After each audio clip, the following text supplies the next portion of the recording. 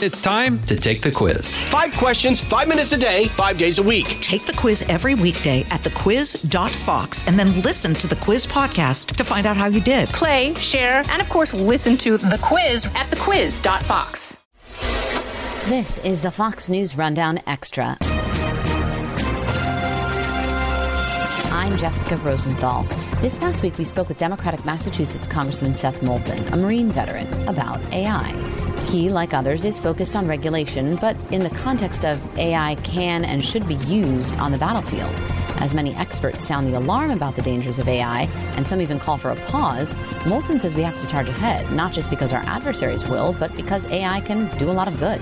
Limit civilian casualties, help commanders make decisions, and that there's a real possibility our adversaries could join us on some rules of the road, that we could all agree not to use AI in certain ways, even with countries like North Korea and Iran in the mix, and the possibility that they could ignore newly set international AI norms. We spoke with Moulton as the debt ceiling deal became official, and so we ended our interview with his thoughts about discussions over spending reductions, especially how future cuts could impact our military budget. Thanks for listening. Please subscribe to the Weekday Rundown podcast if you haven't already.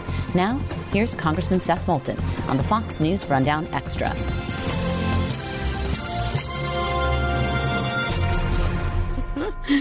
All right. Well, I know you have limited time, and I do want to focus on that op-ed you wrote. I might have a debt limit question, though, for you at the end, if we have time.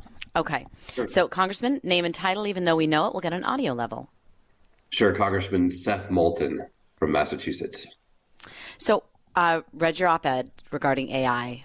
We're not a tech podcast, right? But I think one of the most interesting things you noted there was this idea that every country signed on to they've agreed not to use blinding lasers, right? We won't burn out our adversaries' retinas from a mile away. And it seems like in reading the op-ed that you use it as an example of a rule of the road that everyone can agree to, aside from like nuclear weapons. And I'm wondering, when you call for the international community to come to some agreement on the use of AI moving forward, that's an interesting point, right? That there are some things even our adversaries can agree on. That's right. I mean, I'd even throw out the Geneva Conventions. Now, everybody likes to point out how the Russians are violating the Geneva Conventions left and right in their war in Ukraine right now. But actually, the simple fact that they feel they need to hide the massacre in Bucha, or they need to apologize for the fact that some Russians cut off the heads of Ukrainian soldiers, it shows that the convention matters, that even our adversaries respect the Geneva Conventions fundamentally, even if they don't always follow them perfectly. And that's why you can't use the excuse that our adversaries aren't interested in this stuff to not try. We need to try to limit the use of AI in warfare, because the consequences could be literally catastrophic. What is it about AI? Like, it still has too much good potential use that we can't all just simply say, you know what, ChatGPT 4 is good enough. Let's leave it there. Let's just stop working on this. As you've seen in many articles and many op-eds and many bigwigs in AI have said, have posited the possibility that maybe we just stop now. And it sounds like you're saying that's not realistic. We can evolve with it for the good it can do. Is that, am I right? Absolutely. I don't think we should stop. In fact, my argument to the United States and to the Pentagon in particular is that we need to accelerate our development of AI to get ahead of our adversaries, so we're in a better position with more leverage to actually limit its use.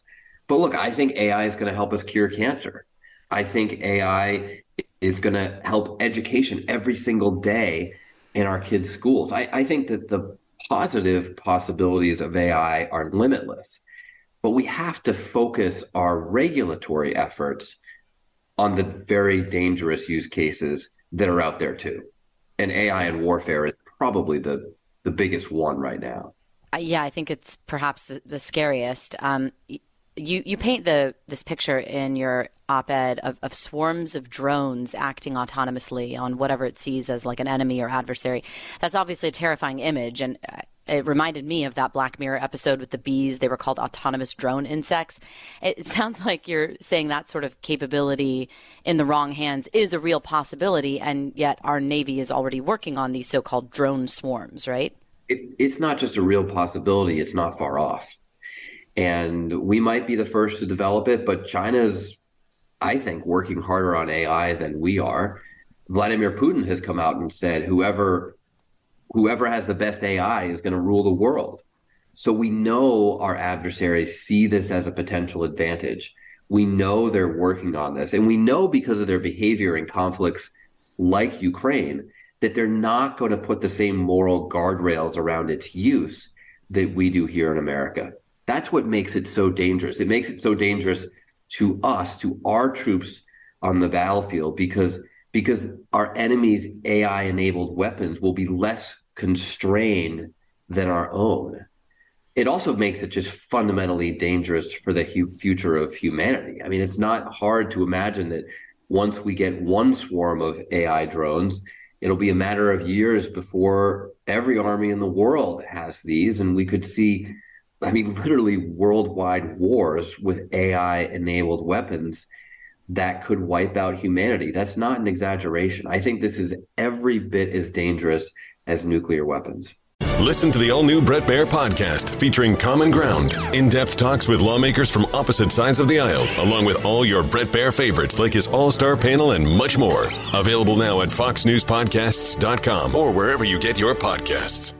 Talk to me more about AI use in the military. You painted this picture in the op-ed of a car full of explosives hurtling towards service members, and you posit, like, what if AI had assessed that car, that it was too heavy to be just carrying people, that it could maybe be used to read the faces of the passengers to detect behavioral threats. It kind of makes me think police departments might benefit from that. Although, could we end up using AI to make assessments it shouldn't be making? Like, should part of this conversation be, when you posit that possibility of using AI on the battlefield like that it only be used on the battlefield and not domestically in that capacity? Well, what I'm saying fundamentally is that the positive possibilities of AI are limitless at this point. And we can barely even imagine the amazing things that AI is going to do.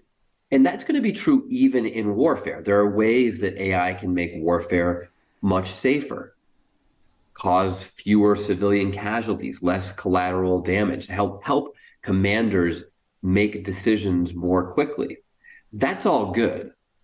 It's just the narrow use cases where it can be very evil in the hands of the wrong person, unconstrained, not following the conventions of warfare that have been established for a long time, like limiting civilian casualties or collateral damage.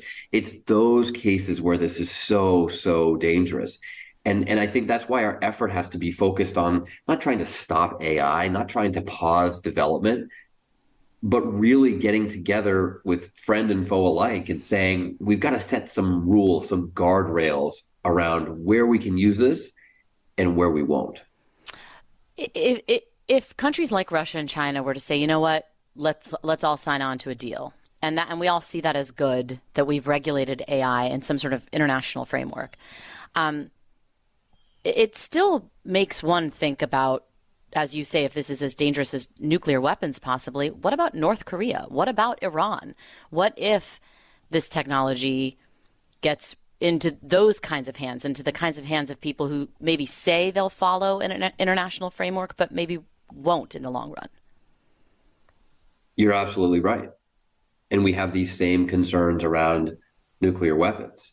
Most nations in the world have agreed to be responsible about limiting not just the use of nuclear weapons, but their proliferation. There are so many nations who have agreed we won't even have nuclear weapons. We won't try to acquire them. But then, of course, there's Iran that has an illicit nuclear weapons program, and North Korea that not only has an illicit program, but threatens to use them all the time.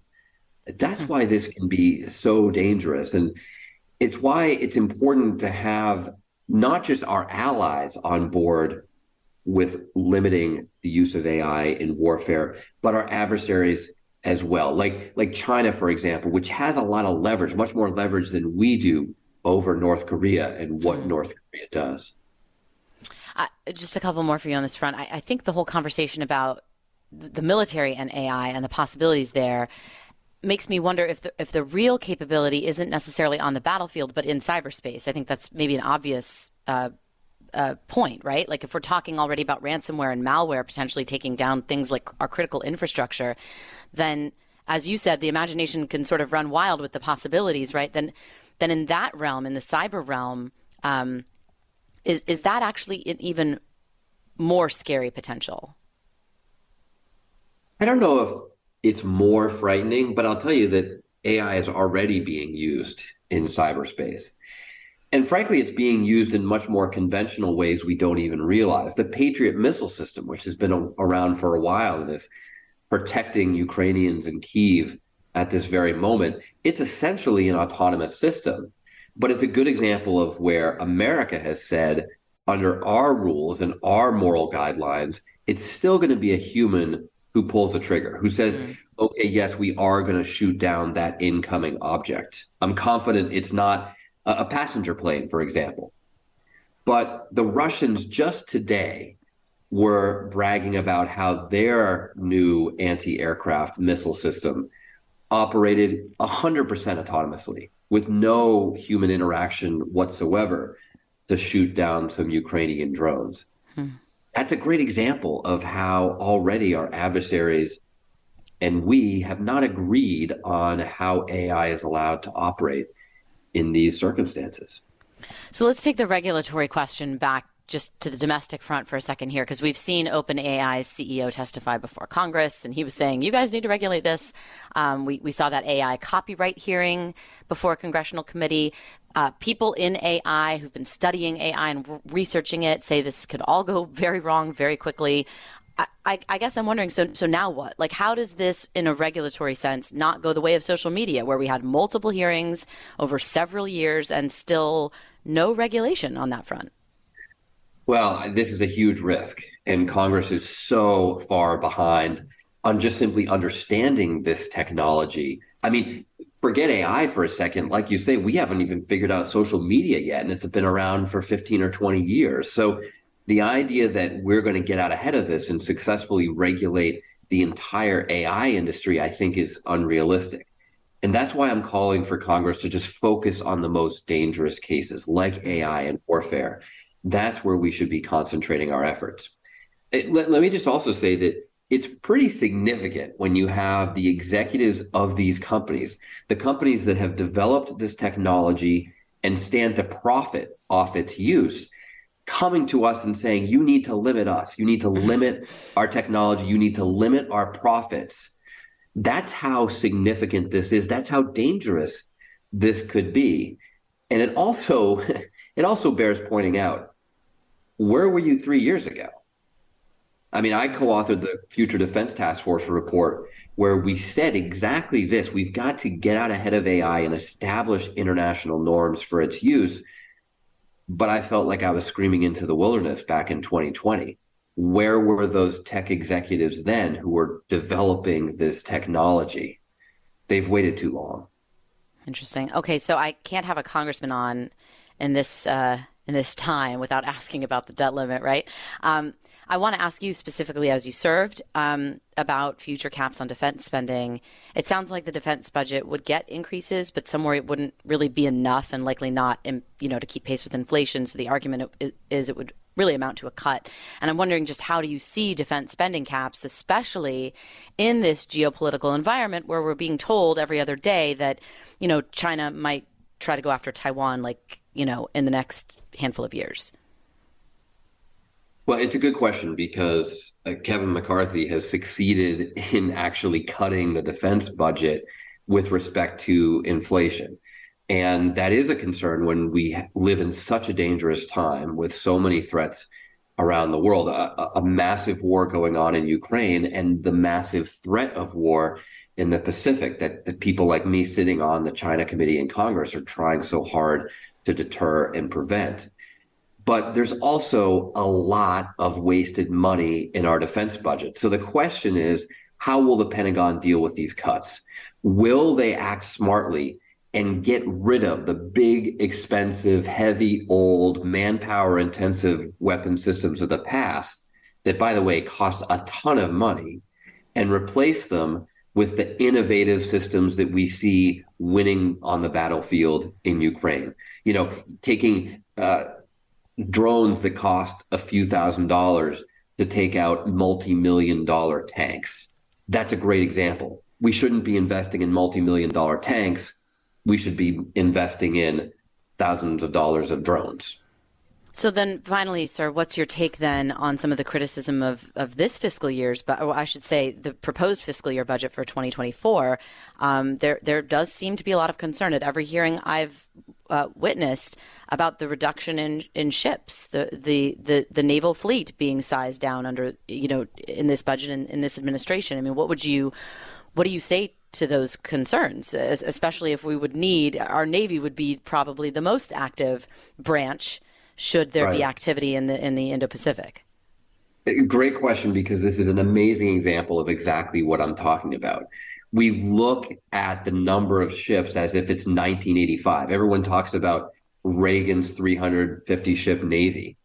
But what we really should be looking at is the capability of those ships. It's not about how many ships you have. It's about what they're actually capable of doing. In many cases, the ships we have today have the equivalent power of multiple ships in the past. But then the other side of this is that I think we should be investing in a lot of autonomous ships, in much smaller ships, essentially drones on water. In that case, we might end up with 1,000 or 2,000 ship Navy, but the vast majority of those will be small, inexpensive, and, no great loss if they're blown up kind of ships that can be much more effective in this modern age of warfare. Congressman Seth Moulton, thanks for joining us. Okay, thank you. You've been listening to the Fox News Rundown. And now, stay up to date by subscribing to this podcast at foxnewspodcasts.com. Listen ad-free on Fox News Podcasts Plus on Apple Podcasts. And Prime members can listen to the show ad-free on Amazon Music. And for up-to-the-minute news, go to foxnews.com. Kudlow on Fox Business is now on the go for podcast fans. Get key interviews with the biggest business newsmakers of the day. The Kudlow podcast will be available on the go after the show every weekday at foxbusinesspodcasts.com or wherever you download your favorite podcasts. I'm Guy Benson. Join me weekdays at 3 p.m. Eastern as we break down the biggest stories of the day with some of the biggest newsmakers and guests. Listen live on the Fox News app or get the free podcast at GuyBensonShow.com.